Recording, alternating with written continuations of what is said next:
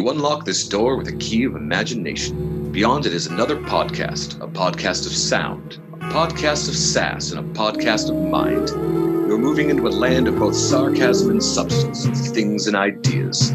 This week on Geeks with Kids, we've crossed over into the Twilight Zone. That was really good. I like that, man. Thanks. You know, like I said, I've been bugging my boss all day with that, so my coworkers going to kick out of that because they appreciate that nonsense.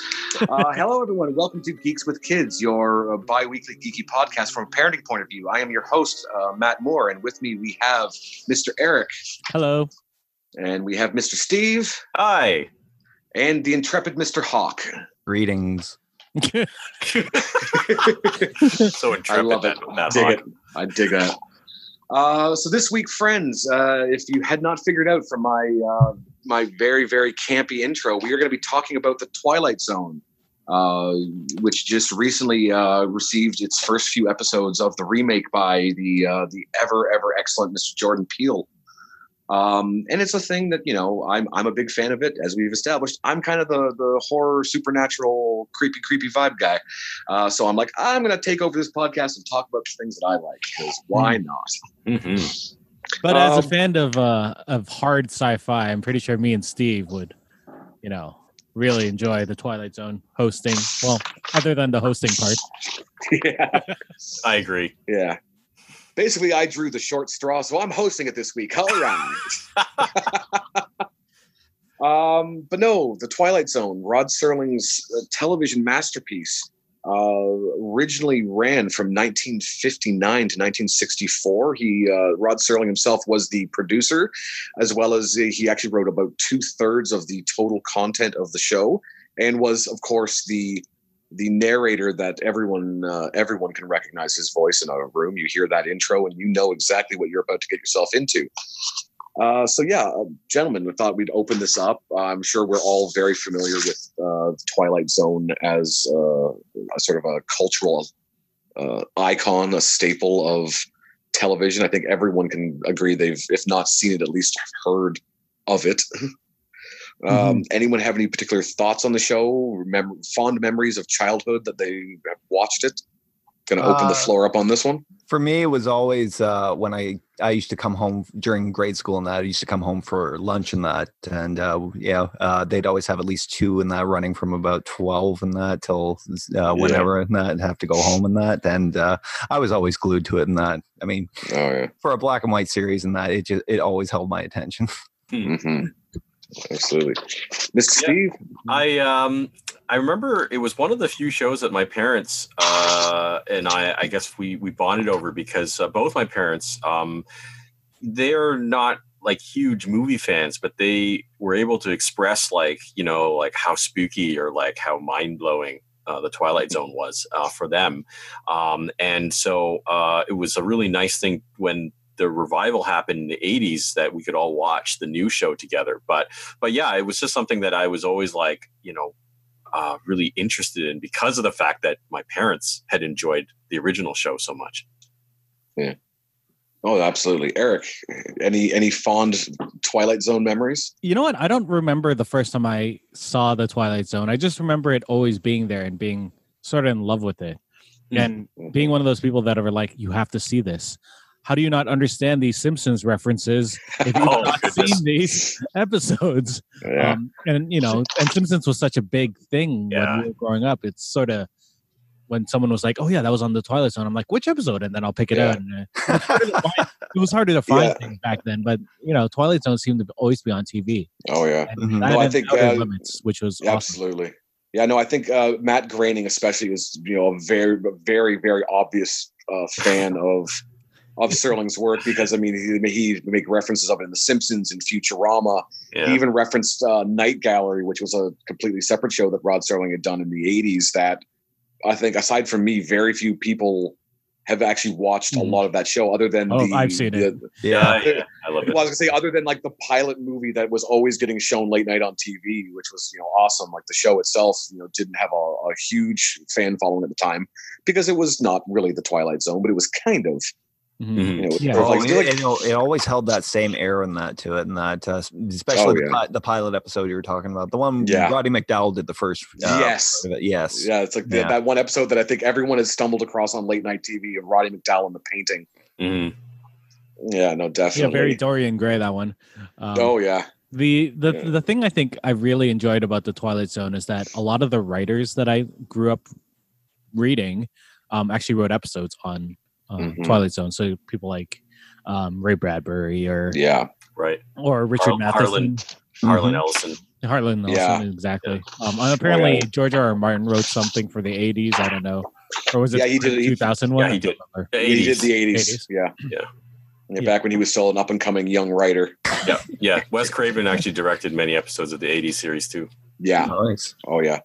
And yeah, like for me, like my first contact with the Twilight Zone, I mean, aside from knowing that it was a show that existed, was actually the movie that came out in '83. Which again, a lot of people are probably familiar with knowing that exists. It was 1983, produced by John Landis and Steven Spielberg, with a very unique array of directors. I think John Landis directed an episode, Spielberg directed one, Joe Dante directed one, and like I was telling the guys earlier that I didn't realize George Miller directed an episode. He actually directed the film remake of one of my favorite episodes, which we're going to touch upon a little later on in this one. Which again, I didn't even know it was George Miller till I was doing the research. So I was like, now. yeah, and I was like, and as soon as I saw that, I'm like, okay, yeah, that aesthetic makes sense. We'll talk about that in a little bit. But I was like, visually, this makes a whole lot more sense now. So I guess we get to the next bit, which is the part that I kind of like to label as the why are we talking about this? Because we're a geeky podcast, and Twilight Zone is not a particularly pronounced fandom, but I mean, people love the show, but there's not like a hardcore fandom for the Twilight Zone. It's one of the things that people love it and can agree that they love it, but there's not like a rabid following. You don't see a lot of people wearing the suit and smoking the Chesterfield cigarette because that's what produced the show. Yeah, it should be. Aside from me, but I don't really count because I got an That's epic just your regular lumberjack beard. dress. Maybe. That's just me. There's a lot of potential for cosplay. I'm thinking like people in hospital dress and that wearing pig faces. Or the later remake versions, which are terrifying. Terrifying. Yeah, as I've been rewatching the show in preparation for this episode, I've been going, there's a lot of cosplay, like really subtle stuff, like especially from like the black and white era, because there was a lot of sci-fi there, and just some of like the dystopian sort of uniforms, very easy to do, and real like simple stuff. Yeah. Someone should just get like Coke bottle, like the bottoms of Coke bottles, make glasses, and then carry around books. Exactly. Here's an easy one. I finally had time. It's not fair. I finally had time. Oh, that's just not fair. And I realized that my Burgess Meredith sounds like Jimmy Stewart, but that's okay because that's not what I do. But yeah, going back to the why we decided to cover this, at least when I kind of brought it up, is that I've always found Rod Serling was very, very big on having a moral to the stories that he was telling. They weren't just horror for the sake of horror or thrills for the sake of thrills. There was a reason he was telling the story, and he wanted to make sure that there's like a very clear point A, point B. Here's the story. This is what you can take away from it. And that a lot of that was always encapsulated with his opening and closing narrations for all the episodes. Is he's kind of like, I'm going to paint this picture for you of what you're going to see. And at the end, he'd be like, now this is what you should have taken away from that. But he didn't really ever do it in a condescending way. He always did it very much as I know that you got this, but I'm just going to kind of put that final nail into it so that you get, yes, this is everything we were trying to tell you.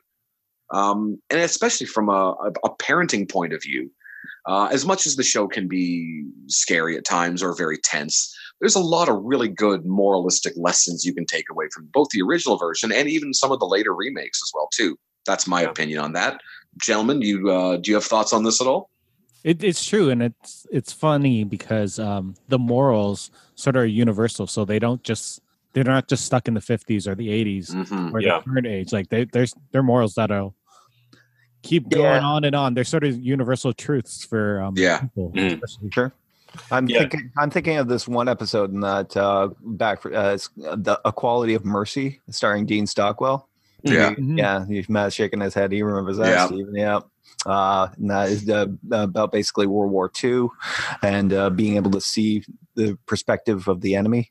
Right. Mhm. Yeah. And good sci-fi does that. Like they always take Yeah. you on different perspectives, so you can see different ways of, like Battlestar did that too. Like Yeah. and that's the only way you can do sci-fi, make it interesting, is to Mhm. give different Exactly. points of view of things that Mhm. happen in our lives. And I think one of the other, I guess, enduring qualities of Twilight Zone, because it was like an anthology series, and it didn't have like a solid setting, and every episode was Mhm. its own kind of universe. It also introduced like this idea that you can tell, like, sure, you can frame it in the Cold War, which was something that actually came up a lot in the 50 series. But like Eric was saying, the messages were still such that they reached beyond like that time period. And there was a certain sort of, I'll call it existentialism, but there was a certain like lack of mooring in a particular set of values that makes it very universal from episode to episode. And so that, I think, is unique, because I think a lot of shows that came before and have followed, they find themselves, I think, a little bit too stuck in like a setting. And Twilight Zone being the nature of, well, it's the Twilight Zone, it's nowhere, and I think that's a really unique way of telling stories that can really last, because they have no time and place. They go on.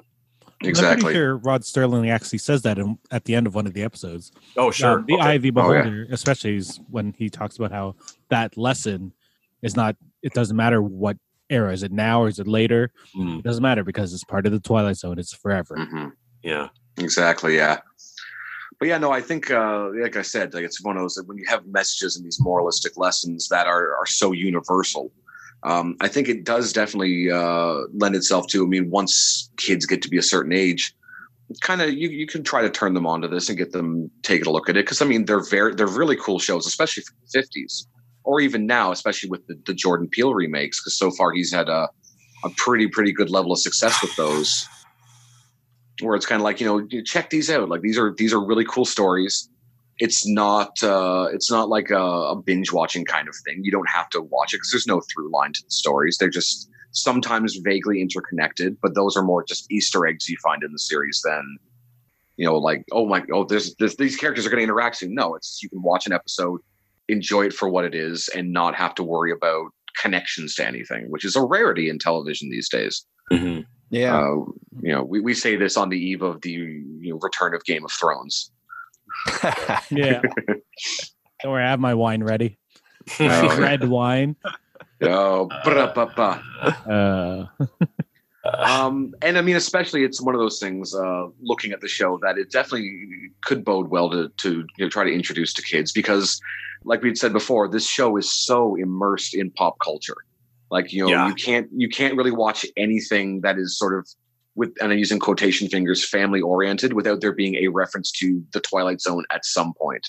Yes. Like we said earlier, Matt Groening was clearly a huge fan of Twilight Zone and Rod Serling's work, because Simpsons reference it almost every Halloween episode. There is some reference to Serling's work. Whether it's dogs the playing poker. Nice Halloween reference. That's very good. There's a gremlin on the side of the bus. I just made my last payment. But yeah, no, and or like what's the scary door from Futurama, which was like stuff like that, where it's there's so ingrained, or even, and this is the one that kind of got me onto this, that anyone that's ever gone to Disney MGM Studios in Florida, there is the Twilight Zone Tower of Terror, where you go in and they cut together a Rod Serling intro using they edited dialogue, and then the one thing that's very cool. Have you guys ever been on that ride or been down to Florida to see it? It was being built when I was there last. It's one of those things, like you go through the whole ride. It's a very, very cool. It's like a drop ride in the dark. There's a very cool moment when you kind of ascend up to the platform before you start doing the bouncing up and down, where you actually, like, you're in this hallway. It's like a hallway of the hotel, and the cart that you're in, basically you kind of go up in this elevator. There's a little scene that happens, and then the whole thing fades out into a starscape. Oh, wow. And you hear, and Serling starts to do the introduction, and then your elevator car actually moves out of the elevator shaft you're in and starts going through the starscape. and like the door appears and the eye appears and the E equals MC square, like all kind of materialize around you as you're moving forward before you start the ride. At the very end of the ride, when you finally kind of hit the unload zone, you enter this room, and there's all these different artifacts that are recreations of famous artifacts from the TV show. It's like this room full of Easter eggs. With you have like the broken glasses and the monkey with the symbols and the masks from the episode The Mask. Like it's a very cool little bit. But again, it's one of those. You go to Disney World, Disney has reference to the Twilight Zone. As someone who hates roller coasters, that just what you said makes me want to go on it. And that was my sentiment exactly. That's what it's. Honestly, it's if you go onto YouTube or any of the video streaming, just type in Tower of Terror, Florida. Sure. There are so many on-ride videos. You don't get a great it doesn't do it justice because a lot of it's dark. So you can't really get a good impression of how it works. Mm-hmm. But just to watch the lead into the actual drop part of the ride, it's worth it to watch that because you can hear the voiceover, you get to see the visuals. This is turning into less about the TV show and more about the ride. But well, it's the love of Twilight Zone. Yeah, but the ride does a very cool thing because most standard drop towers they raise you up really high and then they just drop you with gravity. This one actually uses a rail system. So instead of dropping you down, they use magnets to pull you down and then pull you up. So you don't have that gravitational bottom drop out of your stomach. You just you feel drop out of me. I don't know. I thought the same thing too because I had to all but get dragged onto that ride. But you know what? Because I hate roller coasters for that same reason. I hate that feeling of gravity dropping out from under you. Mm-hmm. You do not. It is the smoothest ride ever. You do not feel that. You get the thrill of flying up and down, but you don't. You never have that free fall moment where you feel like your stomach's dropping out from you. Which was kind of a cool feeling. It's a hard sell, I know, but sincerely, I went on the ride and right afterwards I'm like, we're going on that again, and ran out the edges and ran back in, and because I loved it so much. I'm like, that was the coolest thing I've ever done. Well, Lord knows that I'm going to be going on rides during Star Wars Land, so I might as well go for that. Yeah. Oh, yeah. So after me just doing a shameless plug for how great the ride is at Disney MGM, we love you, Disney. Love you, Disney. Please sponsor us. Kevin Feige's great, and so is Bob Iger. Synergy. I thought I would talk a little bit about some of our favorite episodes because we've all talked about how we have a general love of the show. And I wanted to lead off on this one because one of my favorite episodes, which is what a lot of people would consider the quintessential Twilight Zone episode, which is Nightmare at 20,000 feet. Mm-hmm. Or depending on the remake, if you look at the Jordan Peele remake, it's Nightmare at 30,000 feet because we go higher. Yeah, we go high. It's a longer it's a longer flight. It's a different flight. There was originally it was episode 123 of the original series. Yeah, it was one of the last ones. Wow. Yeah, it was near the end of the run. Very infamously starring William Shatner.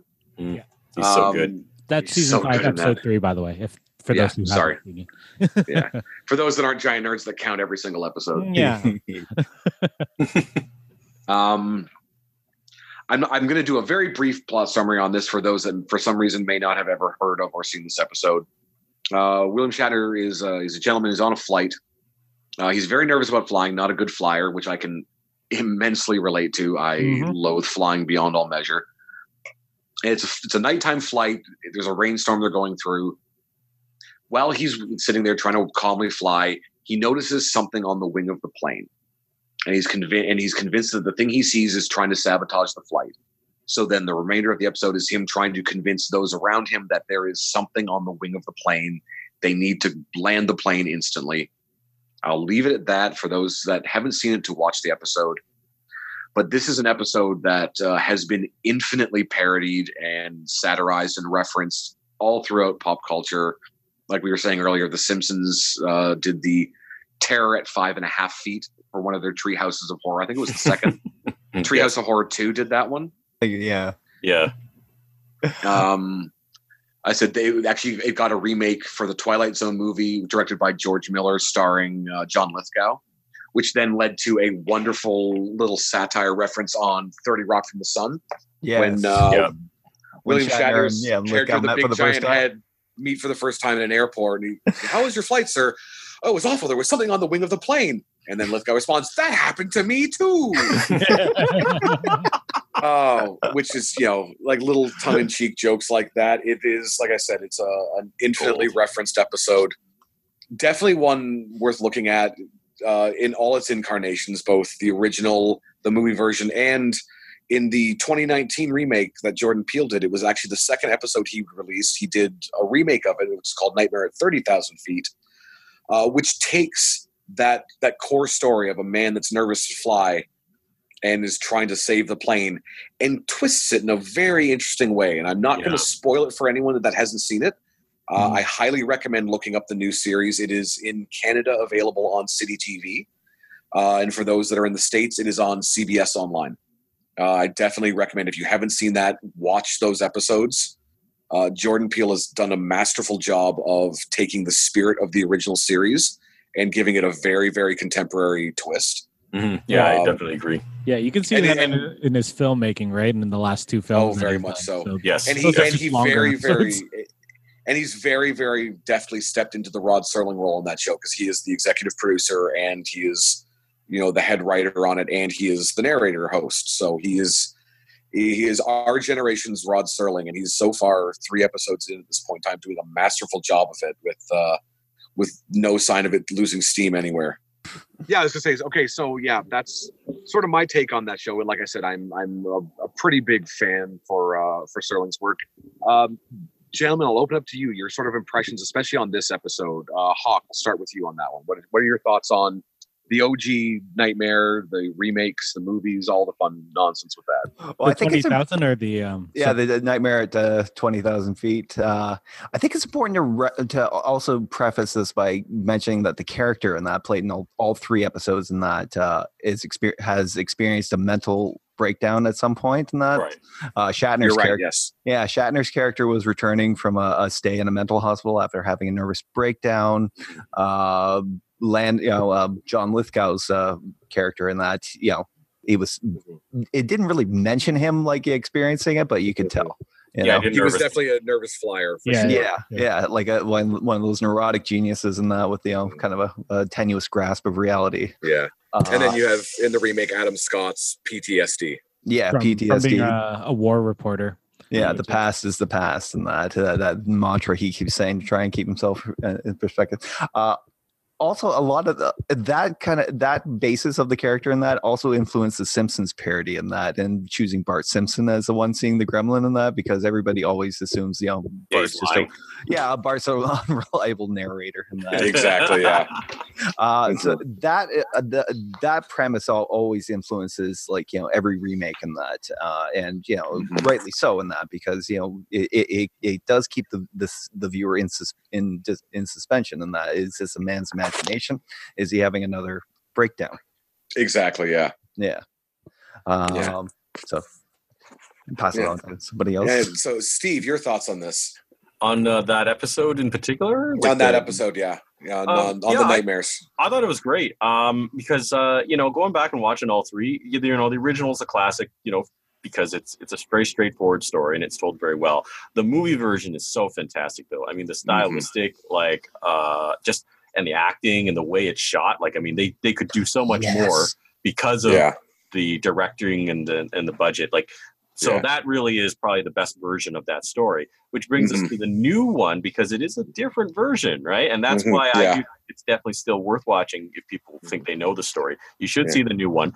I don't know. I think this sort of is my opinion of the whole series so far. I've only seen 3 episodes of the new remake, but they really captured the essence of what I think made the classic series so good. They have this outer worldly quality to them, but they really have this you really feel for the characters and the situations. It's a very emotional ride. Absolutely. Yeah. So I love the remake. Actually, I did want to add one last little thing.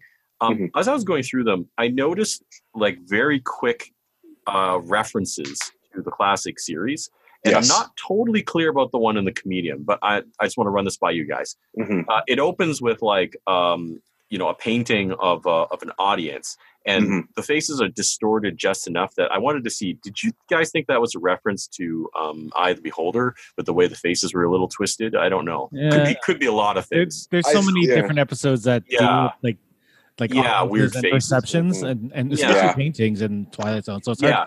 So I wasn't look really at. sure about that one, but then like 20,000 Feet has a direct reference because it shows something from the original story, but as a toy. Yes. And then the third one, Replay, which I don't know if everybody's seen yet, but there's like a 2-second scene of a sort of a devil head bobbing, which is like on a machine. Yeah. That's from Nick of Time. Yeah. Uh-huh. Another William Shatner episode. Now, it actually has nothing to do with the story, so that's why I can say this. It doesn't spoil anything. There's sort of like there's In a a whole way. idea of fate, right? But it's not direct, Yeah. right? Yeah. Mhm. But yeah, I was just like, oh man, now I'm gonna look for these Easter eggs. They're probably Yeah. in every So episode. now the theme of the third one was fate, and Nick of Time was about fate. So I wonder if like each of them is like a little thing about themes through each of the, I Yeah. wouldn't be surprised.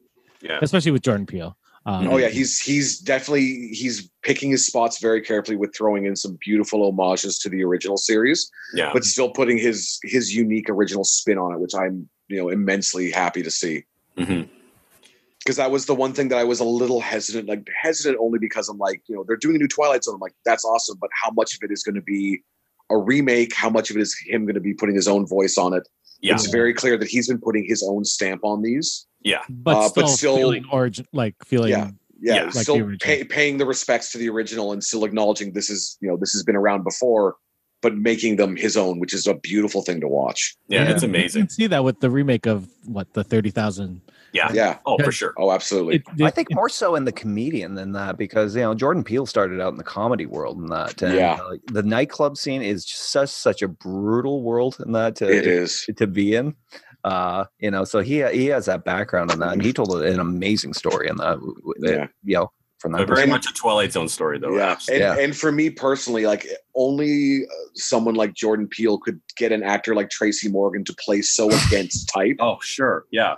Like to the point where when I was watching the episode, I forgot that he was in it. When you first hear him talking and you don't see his face, I didn't know it was Tracy Morgan Mhm. until he kind of turns around. I was like, holy crap, like that's beautiful. Yeah.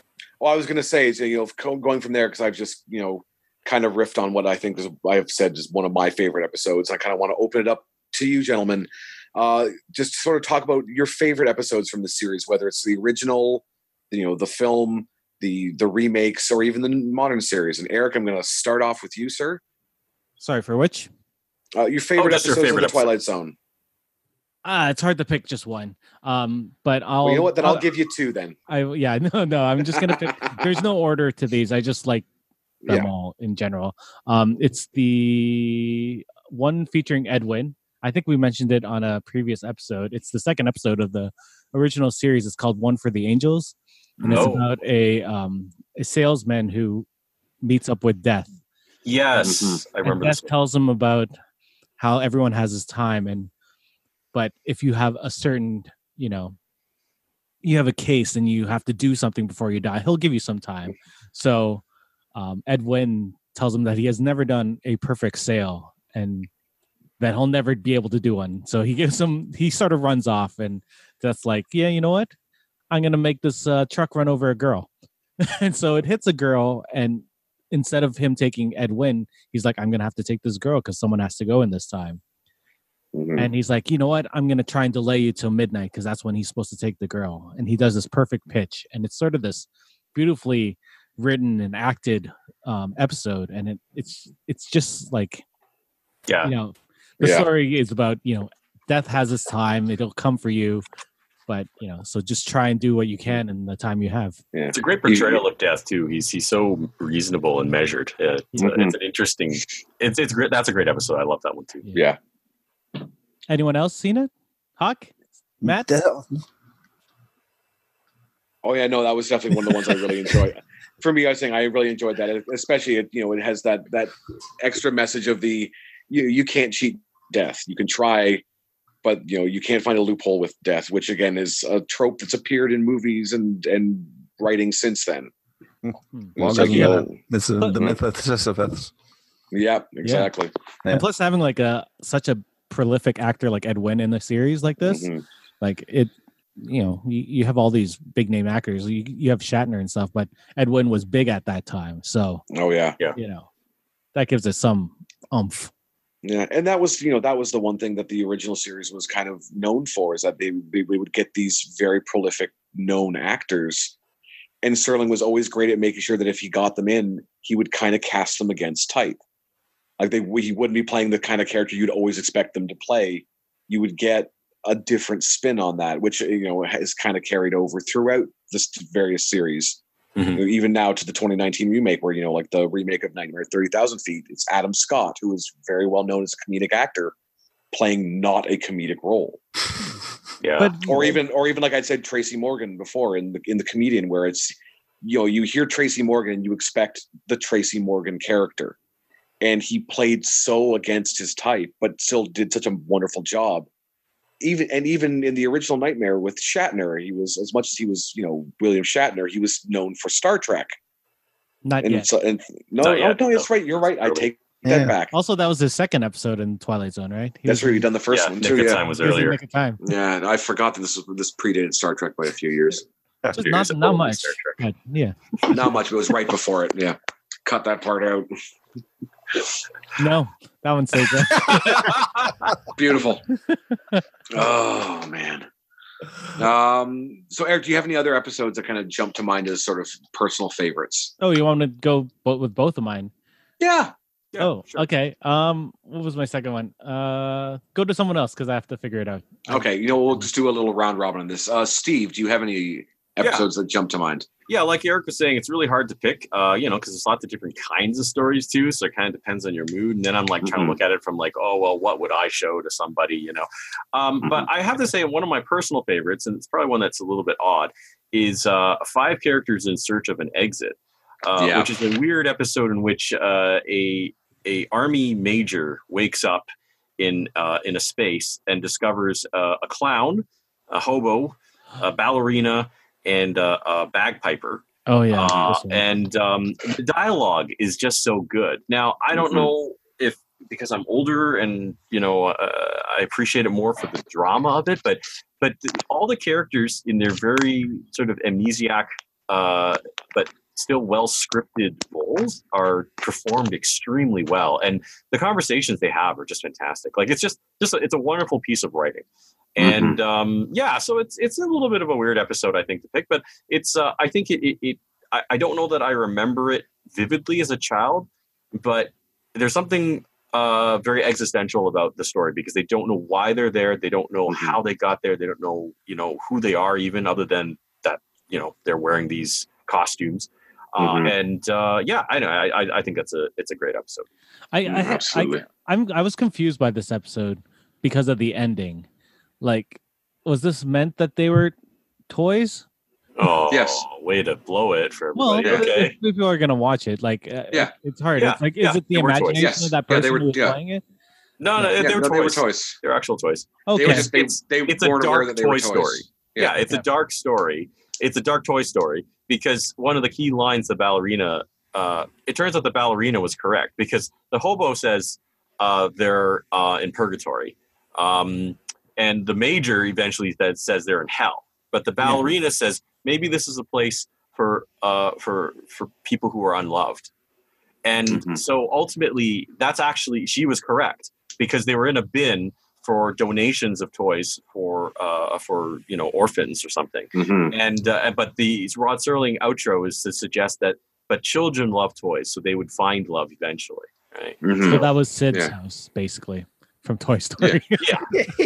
Not even so much that, but I think it's more of if you look at those characters as from like taking the Toy Story stance on it. Yeah. If they were all Buzz Lightyear, where they're not aware that they're toys, they only have their own knowledge of who they are. Yeah. And it's not but so much, none of them have that knowledge to be like, no, we're going to fill you in. You're just a child's toy. They had no idea. Mhm. yeah, but it's not so much Sid's because they weren't being tortured. They just happened to be in like a donation bin. So it was like this weird, like, sci-fi space, like with just blank walls and that, and of course the promise of what Rod Serling is suggesting at the end is when a child eventually does come and claim one of them, they'll find a home, they'll find a purpose at that point. Yeah, so it's not as. I feel like I need to rewatch this episode because it's been a long time. I do. It's a bit of an odd choice, I know. Yeah. I'm reading the Wikipedia on this, and apparently this episode was the inspiration for Cube. Do you remember that film? Oh, sure, yeah, I could see that. Totally makes sense. Totally makes sense. That's awesome. A group of people randomly in a space, they have no idea why they're there. Yep, that sounds about right. And it's all dialogue driven. Yeah, that whole episode, because there's nothing they can do except talk, right? So yeah. This reminds me of that TNG episode in that. Picard wakes up in the lab, or what they don't know it's a lab. They don't know why they're there. Yeah. Mm-hmm. Yeah. Mr. Hawk, do you have a particular favorite that comes to mind? Yeah, one always stuck with me, and I know I saw it like when I was a kid, and that during one of my lunchtime sessions, and that I didn't even know the title until a few days ago. In that Midnight Sun. Oh, so good. Oh yeah. Classic episode in that where the Earth, due to some sort of calamity in that, its gravitational axis is shifted in that, and the Earth begins to slowly rotate closer and closer to the sun. Mm-hmm. And it's a particularly vivid episode in that because it really effectively makes use of set. Mm-hmm. Just the way you really feel like the heat in that from that episode and that, and particularly towards the end in that, as disasters befalls the woman in that, and the thermometer explodes, the paintings start to melt in that. Yeah, the tension. Yeah, when that painting starts to melt, you're like, oh my God. Oh yeah, like it's just so intense. And the desperation of people around her in that, just told through story in that. You hear about people trying to move to moving south to try and get into colder climates and that, just to try and stave off everything. But the feeling of doom throughout the entire episode, and then of course the twist at the end. Mm-hmm. I don't know if I should spoil it for anybody who's listening, but go for it. Yeah, I spoiled the last episode. The show. Well, we don't have to spoil them all. No. To be fair, but the show has been around for 60 plus years at this point. That's true. Someone's gonna look up the title and it's just gonna be like, "There's the ending." But this one had a double twist ending though, so that's why it's very true. Yeah, probably keep it. It's just such a good episode. Very absolutely just effective storytelling, use of set, one of the classics in that. And I was looking, it shows up a lot on the top 10s for Twilight Zone's, very much so. Yeah, absolutely. Mr. Eric, do you have another favorite one that's coming to mind? Do you want to go before me? No. I'm gonna save my second for the last. Okay, I have a hard time picking this one because I just recently saw a 2000 episode that I really enjoyed, but maybe we get a third choice. We'll see how much time we have. Yeah, true. Yeah. Okay, I'm gonna go with Time Enough at Last, which was the 8th episode of the first season, and it's about this bookworm who's he's really into his books. He's sort of out of it. He doesn't really do well in his job. He's in a bad marriage. His boss hates him because he's a big bookworm. This is the one that gets parodied. One of the most parodied ones in media. Everything. Yeah. So basically what happens is he goes down and he works at a bank. He goes down into the vault and he's on his lunch hour and he reads the newspaper, atomic bombs can destroy the world. And then, an atomic bomb destroys the world.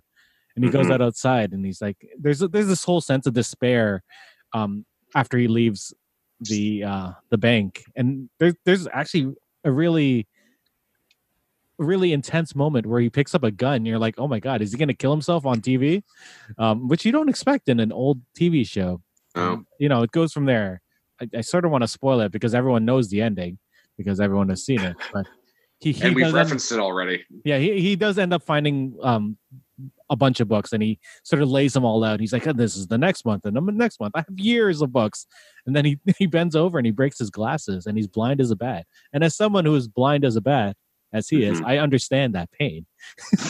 Yeah. So, it's not fair. It's not I finally fair. had time. It's one of those episodes, even though if you already know the premise, it's worth watching because Burgess Meredith does such an amazing job of creating a empathetic character. He's quite pathetic, but you still feel for his situation and his love of books and reading. You feel really bad about him. Yeah. Yeah, you feel really bad for the character, and so it's yeah, you might understand the outline, but the effect of the episode is quite powerful. And it's And funny I mean, because you're like, why is everyone so mad at him for reading? Like Yeah. his boss is like, you read and you talk to people about books. It's sort of like looking at a pre-nerd, comic book nerd. Like, people are like, why are you reading those comic books? You shouldn't be reading that. Yeah. And that, that's sort of how No one's got any use for that book learning. Yeah. Let's The go weirdest- watch the sports ball. The weirdest part was his wife like ripping out like poems. Like what? Why? Well, Poems. they made her almost cartoonish, though. Frankly, She I mean, was. Yeah, some of those people were real jerks for no reason. Thoughts on this? Anyone else? But it is also very interesting to go back and look at that episode. Well, I was going to say it's interesting to go back and look at that because, like I said, the episode stars Burgess Meredith, who a lot of people knew later on as the Penguin from the Adam West Batman series, or Mickey from the Rocky movies, and even Wicked legs. yeah. Or for those that came into it even later, he was also Jack Lemmon's dad, or was Jack Lemmon or Mathau's dad in Grumpy Old Men. Right. Oh, It was yeah. Lemon's dad. Yeah, he played Jack Lemon's Yeah, dad. it was Jack Lemmon's dad. Oh man. With again some of the filthiest improv dialogue. If you've never seen the outtakes from Grumpy Old Men, look them up just to watch Burgess Meredith riffing because it is just reprehensibly horrible. I'm doing that right amazing. now. Yeah. And he still has that sort of half penguin laugh. He's like, I'm like, oh, the penguin just got dirty as an old man. Yeah, he actually was in 4 episodes of The Twilight Zone. Yeah, he was it was a favorite. Yeah, And wasn't he like the narrator, like for either the movie or something? in the 1983 movie, the Spielberg Landis movie, he took over the narration role. So he's a staple of Twilight Zone. That's awesome. Yeah, that 83 movie had a lot of actors from the original series come back to do cameos. They wanted to try to stay, pay as much homage as they could. Yeah, real love of the series. Oh, absolutely. All right, Mr. Steve, do you have a second episode that you want to talk about? Well, like Eric, I've got several, but I will pick. Is anybody else going to say The Masks?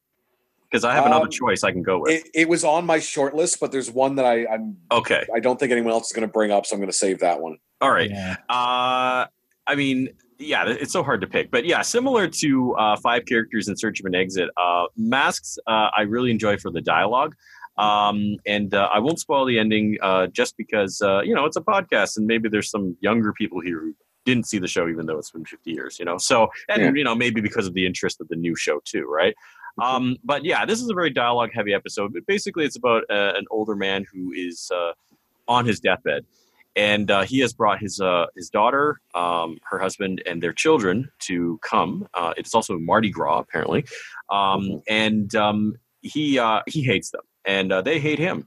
And the only reason his extended family have come is they want to inherit everything, and they want to make sure everything's in place when he dies.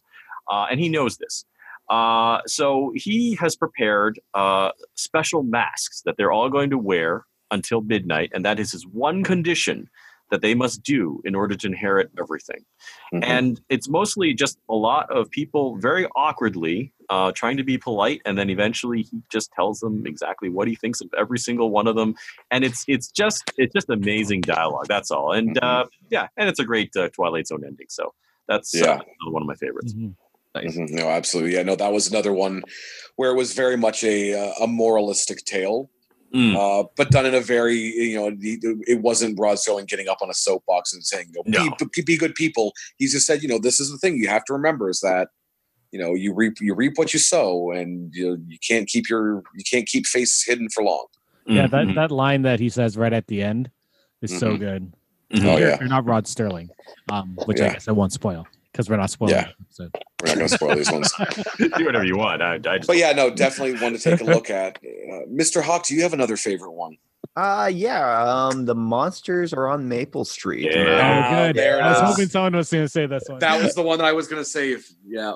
As far if you were to pick one to show a parent and that who might want to show their kids and that I might go for that one and that because like the message in it just transcends like so many generations in that the original episode in that was probably shortly after the fall of McCarthyism in the States and that with Blacklist and the Red Menace and that and every neighbors looking for any suspicious activity among their neighbors and that. Mhm. So the premise of the episode is that after some sort of a near flyby from an unknown object, the entire neighborhood loses power. And neighbors can't understand what's going on in that. Is this some sort of an attack in that? And they slowly begin to devolve and start turning on each other. And it's a very powerful message. And it was recreated in 2002 in a remake, and that happened shortly after the events of 9/11. And, still the message carries over in that.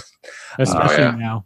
Yeah, very much. And suspicion. Very much so now in that, because the situation that we're experiencing in today, and that where everybody's so divided in that. Like it's sad to think that like after some 60 odd years, and that we still haven't kind of fully engulfed that message. So, well, and it's interesting that you mentioned that one, because I just, in doing some of my research, there is a very heavy rumor that one of the remake episodes for the 2019 series is going to be The Monsters Are Due on Maple Street. I heard that too. So I'm hoping that's the case. I really would love to see Jordan Peele's take on that story in a contemporary setting, because I think it'll be very, very telling of society right now. Yeah, especially after the most recent episode of Twilight Zone. Right. It would very much fit in that theme. Yeah, and also especially since what he ended up doing with the remake of 20,000 Feet. I mean, he altered it in such a fundamental way that I'd be very curious. Like, oh boy, is he going to stick closer to it, or is he going to do Jordan Peele to it? And I'd be happy with either at this point. Yeah. Absolutely, yeah. You know what? I'm going to jump in here now, because I'm going to because the Monsters are come to Maple Street was one of the ones I had. There's another one I have that I actually fell in love with from the '83 movie, and then went back and watched the original version of it, and was then at Steve's mentioning, went and saw one of the rare sequels to it that came out, and it's the episode "It's a Good Life," which is another off-referenced episode of this particular show. Yeah, Simpsons did it. Simpsons did it. Simpsons did it. Where it's basically, and there's been different versions of it. I'm going to go with the movie version of it, because that was the one that I first encountered. Yeah, where it's a small town teacher is making her way to her new position and comes across a child in an arcade. And he invites her home to meet his family, have dinner. And she goes back and finds out that living in that house is a monster that everyone in the family is terrified of. And without it being particularly spoilerish, because it's a very well-known episode, it turns out the monster is that child. It's a child that has the ability to turn his any wish into reality. And it's the repercussions of having in the original episode, it was a 6-year-old, and I believe in the movie it was a 9 or 10-year-old. But it's the repercussions of having a child that has infinite power and can do whatever he wants with no parental supervision. Because the parents are scared of him, because they don't want to get sent to the cornfield. Yeah. And it's a particularly, I mean, the original episode is very chilling. The Joe Dante remake in the film walks a very fine line between terrifying and hilarious. Yeah. Yep. Yeah. Which Dante at that point in time was very much becoming known for, because this is the man that also was responsible for Gremlins. That makes a lot of sense. Yeah. But it's very interesting, and it's a fun little it's a little Easter egg that I like to throw in, especially because, like I said, they had covered the episode on The Simpsons. In the movie, the woman that played Anthony, which is the name of the boy's sister, I believe, the one that was stuck watching TV the whole time. Yeah. Oh, that gave me nightmares. That little reveal, I had nightmares about that. Yeah. Anyway, go on. And I want to get it right, because it's one of the two, and I should have looked it up. The woman that played Anthony, which is the name of the boy's sister, was played by Nancy Cartwright. Nice. So I thought that was a nice little Ethel. Ethel, thank you. I'm not fixing so that was kind post. of no, that's fine. You don't need to fix it in post. But so that was like a fun little tie-in that years later they would go back and they would parody that on The Simpsons with Bart having the power. And then you have Nancy Cartwright. Surreal for her. Wow. It's that would be one of those I think would be very interesting to be like, okay, sure, I can do this. I was there when we shot the movie. Oh boy, you've just made that Simpsons episode extra sinister now. That's all I'm gonna do. And yeah, like I said, Steve had mentioned to me, because I didn't know this, in the 2002 run of the series, they actually did a sequel to this episode called "It's Still a Good Life," which deals with they actually had the actors come back and reprise their roles, which I don't think had ever been done at that point. Yeah, it's amazing. So they're all grown up, and it's just, it's the child who's now grown up, and his daughter who has inherited his powers. And his daughter, man. And it's actually his real daughter too. It was actually his real daughter, yeah. Because they look so similar, and I was like, wow. Yeah. They had the same look.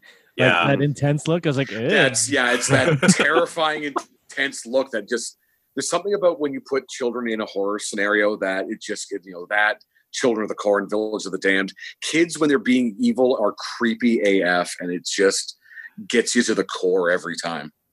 Yeah. That's why I'm looking forward to Brightburn. Oh, I know. So that's my favorite on that one. Does anyone else have any episodes that kind of jump to mind? Since we have a little bit of time, we can kind of discuss anything else that jumps to mind. Sure, I'll from do later one. Series. Yeah, I'll do one from 2003 just because no one talks about that as much. Which is funny because they have that very Korn-esque intro to the. The Grateful Dead did the intro for the 80s series. So. Did they? Yeah. Oh man. Yeah. So in 2003, I believe the 30th episode, it was called Into the Light, and it's about this teacher who started seeing this sort of glow around people's faces, and she finds out that this glow meant that those people were going to die. She finds this out on the bus when this guy has a heart attack, and then one of her students ends up dying. But then one day she goes to school and she starts seeing all of the kids with glows on their face. And this was a time that was just, after Columbine. So that this is about school shootings. And it ends up being about a school shooting, and she tries to warn people. And it's such a well-acted episode, and it was right in the right time to air it. And, what do you do in that situation? You try and save everyone, but and nobody believes you. No one believes you, right? Yeah. So I highly recommend. I'm not going to spoil that one because that is a really good episode. Yeah. Check it out. Plus, it has Samantha Mathis, who was, everyone's crush from the Super Mario Brothers movie. Okay, you just made that episode less good for me, but yes, thanks. She was one of the better parts of that movie. Sure. Cool. Steve, are there any other? I know you probably have a few more episodes you'd love to talk about. Is there anyone that jumps to mind in your short list? I just want to say, if you haven't seen Twilight Zone, you should probably watch Eye of the Beholder. But just either version really. But I think the original one is just very dramatic and really good. But the one I wanted to talk about though is a kind of a silly one. It's a departure from all the serious stuff we've been talking about. It's actually from the 80s, and it's one that I have a love of because I grew up. And it just stuck with me. It's called The Misfortune Cookie, and Elliot Gould plays a restaurant critic who loves destroying restaurants and wrecking, basically putting them out of business with his horrendous reviews. And anyway, he goes to a brand new Chinese restaurant, and he gets a fortune cookie that turns out to be true. And he starts to use his journalistic power over the restaurant to get more fortune cookies. And anyway, it doesn't work out for him. So it's a really dumb, short little story, but I just find it really funny. And I learned one thing I didn't realize, but Chinese funeral garb is actually dark blue and white, which I did not know until I saw that episode. Well, there you go. Interesting. Learning. You got one? Mr. Hawk. Oh, do you have an extra one? So this one is called The New Exhibit, and it was episode 13 from the fourth season in that, and was actually it's. I don't even remember the fourth season. The fourth season was weird because they're all hour long, right? That's what I was about to mention. Is that they switched from the half-hour format to an hour-long format. But the New Exhibit was about a museum worker in that who took care of these wax figures that all depicted various serial killers throughout history. In that, it sounds awesome. Yeah. At some point, his tenure at the museum has come to an end, and they're no longer able to take care of the wax figures. So he takes them home to his basement in the Much to his wife's consternation in that, he installs a new air conditioner and try to keep them chill in that. He feels this deep connection to these wax figures in that because he's tended to them his whole life in that. Right. And it's one of the creepiest episodes in that because like throughout the whole thing, you are watching these figures and you realize that there is an actor inside each of them. Yeah. Oh no. Yeah. I vaguely recall that one. I remember it being particularly creepy just because I'm like, wax figures are generally creepy. Yeah. Right. So towards the, as the episode plays out and that, and the ultimate twist comes at the end and that, he ends up joining the exhibit as one of the murderers. Yeah. Goodness. Yes. Yeah. It just gets particularly chilling and creepy. Oh yeah. Throughout, but fantastic episode. And like I said, you spend the entire episode waiting for these things to come to life, which they do. Absolutely. Awesome. I'm gonna have to check that out. Yeah, after you talked about the synopsis of it, I was like, oh yeah, I remember this one. Right? Definitely one of those nightmare ones. Yeah, I totally don't remember this one. So I must not, because of the hour length, it probably wasn't playing when I was watching it, because of the format. Yeah, they generally just played the half-hour ones because they fit in that slot where they're like, we got to fit something here. Exactly. Yeah. So I don't think I've ever seen this one. I'm going to check this out immediately after. Nice. Yeah. Well, and it's funny for those of you that are interested on that. Every episode of the original series is available on CBS All Access. So if you have a subscription to that, go on and check it out. They have the entire original series. And for those of you that don't, very easy to download the app. And there's actually right now they're running a free trial for the first month. So if you want to go on, blitz through the whole series, and then if you don't want to continue the subscription, that's your choice, and you can take it up with CBS. Yeah, and if CBS wants to sponsor a podcast that wants to watch all of it, yeah, we're here. Absolutely too. Yeah, but I thought I'd give that little for those. I know, especially finding a lot of older shows, it's very difficult. There's a lot of different streaming apps. That one I know definitively it's all available because I got the subscription before I found out that you couldn't get the new Twilight Zone on CBS All Access in Canada. Yep. Yeah. Sorry about that. I would have told you. No. It was no big deal because I found out it was on City TV, which is also free, so I'm not worried about it. Yeah. Yeah. I'll talk about mine now because we mentioned it earlier. And again, it's one of those, it's an episode that is referenced in pop culture, not as much as others, but it's still referenced occasionally. It's called Eye of the Beholder, which we talked about earlier, which, deals with a woman who's in a hospital. Her entire face is covered with bandages because, as all the staff and even the patient herself say, that she's just grotesquely ugly. And they've been trying all these different procedures to try to fix what's wrong with her face. And you never actually see her face because it's all swathed in bandages. And then, she has discussions with doctors and nurses about how she's tried every possible procedure that they have available to them. And, they haven't worked. And if this one doesn't take, there are no more chances. And she's going to be basically sent to a commune to live with people of her type. Yeah, her kind. Her kind. And this is one that I am going to spoil because, like I said, it's referenced very, very often. And it is one of the more well-known episodes that when the bandages are finally removed and they find out that the surgery has not taken, you find out that she is a very beautiful woman. And then because throughout the entire episode, the rest of the hospital staff had all been through perspectives shadowed and you never see their faces, you find out they all have these distorted pig-like snouts. Mm-hmm.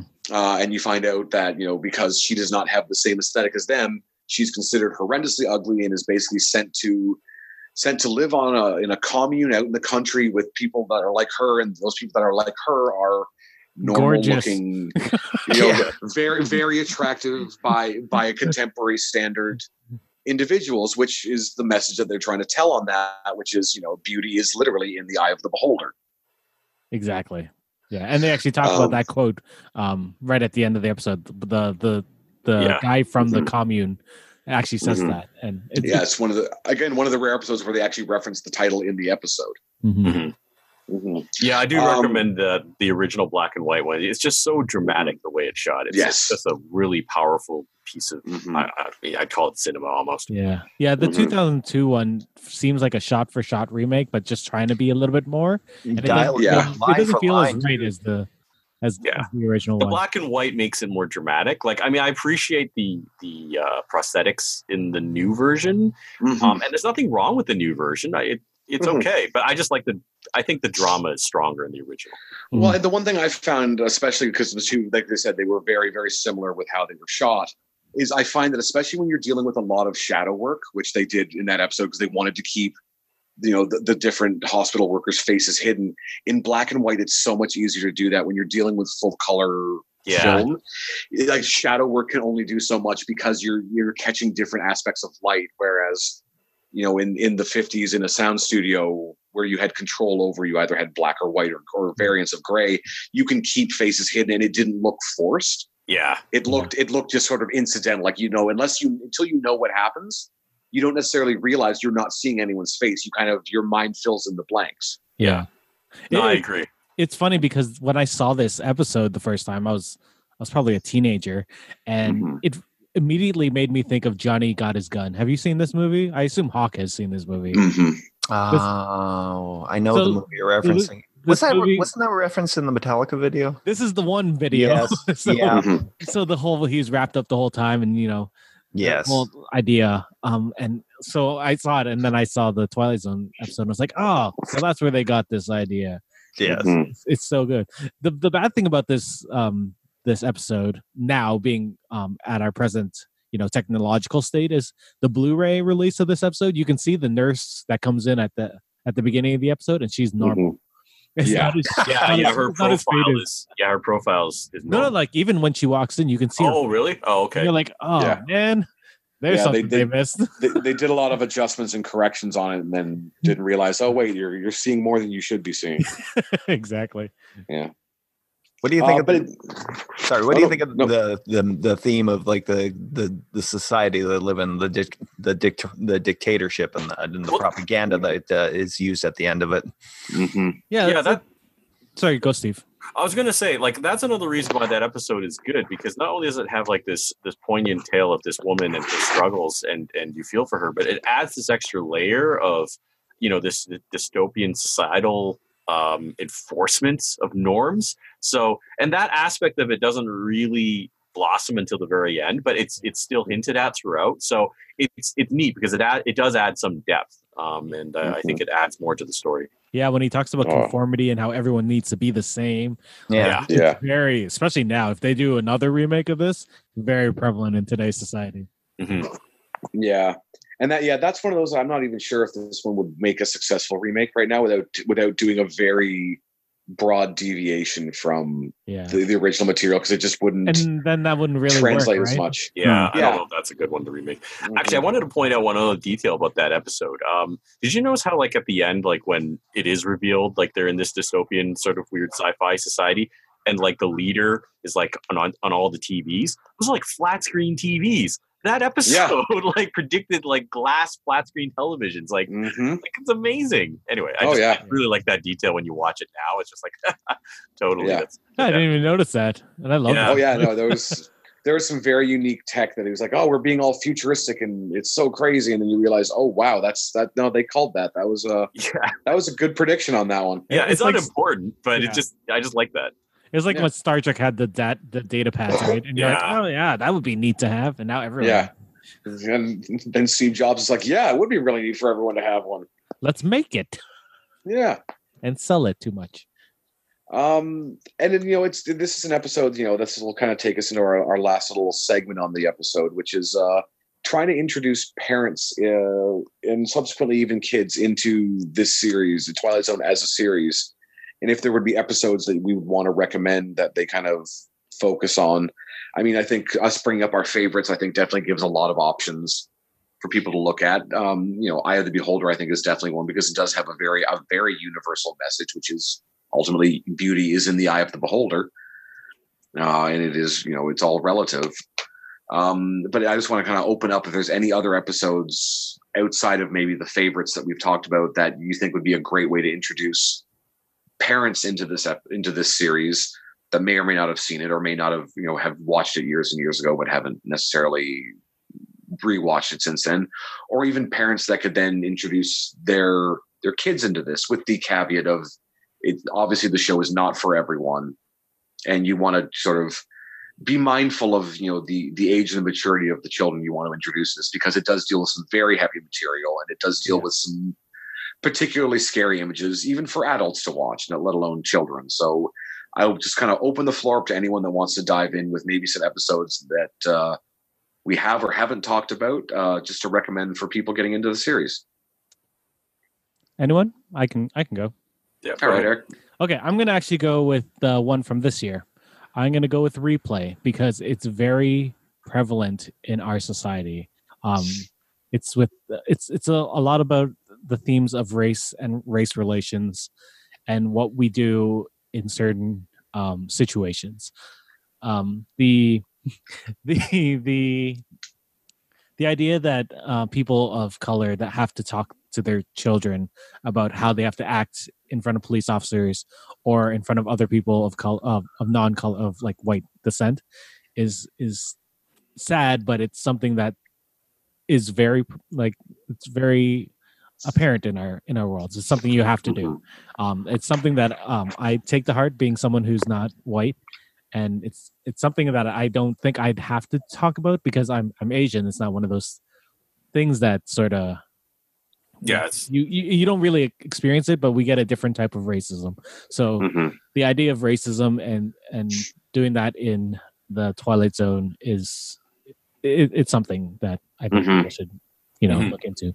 Well, I guess I'd say. Well, I've got a couple suggestions. I'll just say real quick. There's one episode called "Will the Real Martian Please Stand Up?" I think it's a bit of a silly story, but I think it encapsulates the Twilight Zone very well. But the one I wanted to talk about. Wait, is that from the 2000s? Oh no, sorry. No. To clarify, this is from season 2, from 1961. It's the OG. 28. And basically, police discover that an alien craft has landed, and they track the footsteps to a diner where a bus has actually just arrived, and the people on the bus realize that there is one more person in the diner than there should be.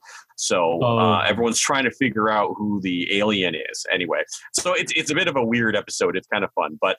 The one I wanted to mention, though, is for introducing to maybe parents, though, is an episode called Walking Distance, which was from season 1.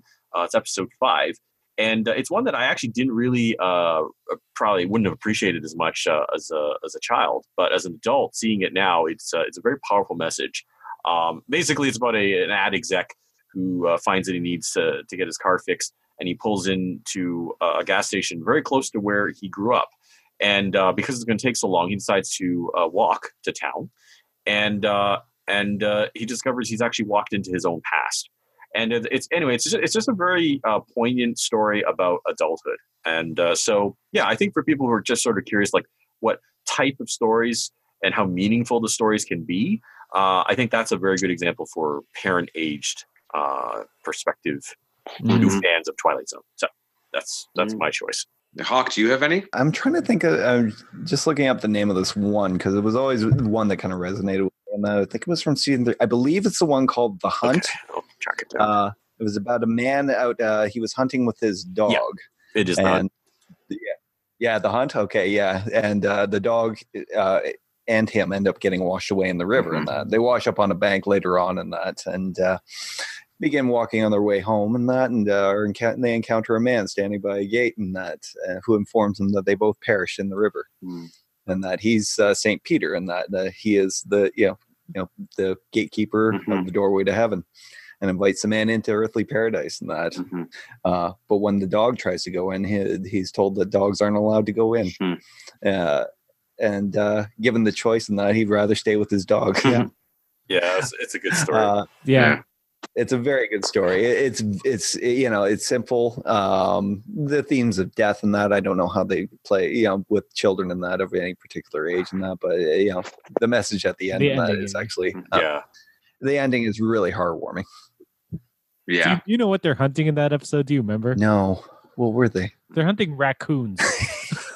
Why is it to hunt raccoons? Why would you want to hunt a raccoon? For a hat? I don't know. Hey, those wily trash pandas. You'd be surprised with a lot of like hill folk, and that's used for food. Yeah. So I think that pretty much wraps it up for another episode here. Does anyone have any final thoughts they want to add in before we say our fond adieus? Yeah, be a good friend. Don't spoil the Avengers movie. Yeah, Nice. That is very true. Yeah, I think we can all safely say at this point in time that I think the next time you'll hear from us, we will be discussing at great length the great length that is Endgame. So from that, I'd like to thank Mr. Eric, Mr. Steve, and Mr. Hawk for joining me on this lovely little jaunt into the Twilight Zone. Well, thank you. Thank you for having us. And it's my pleasure. And until next time, friends, we will talk to you soon.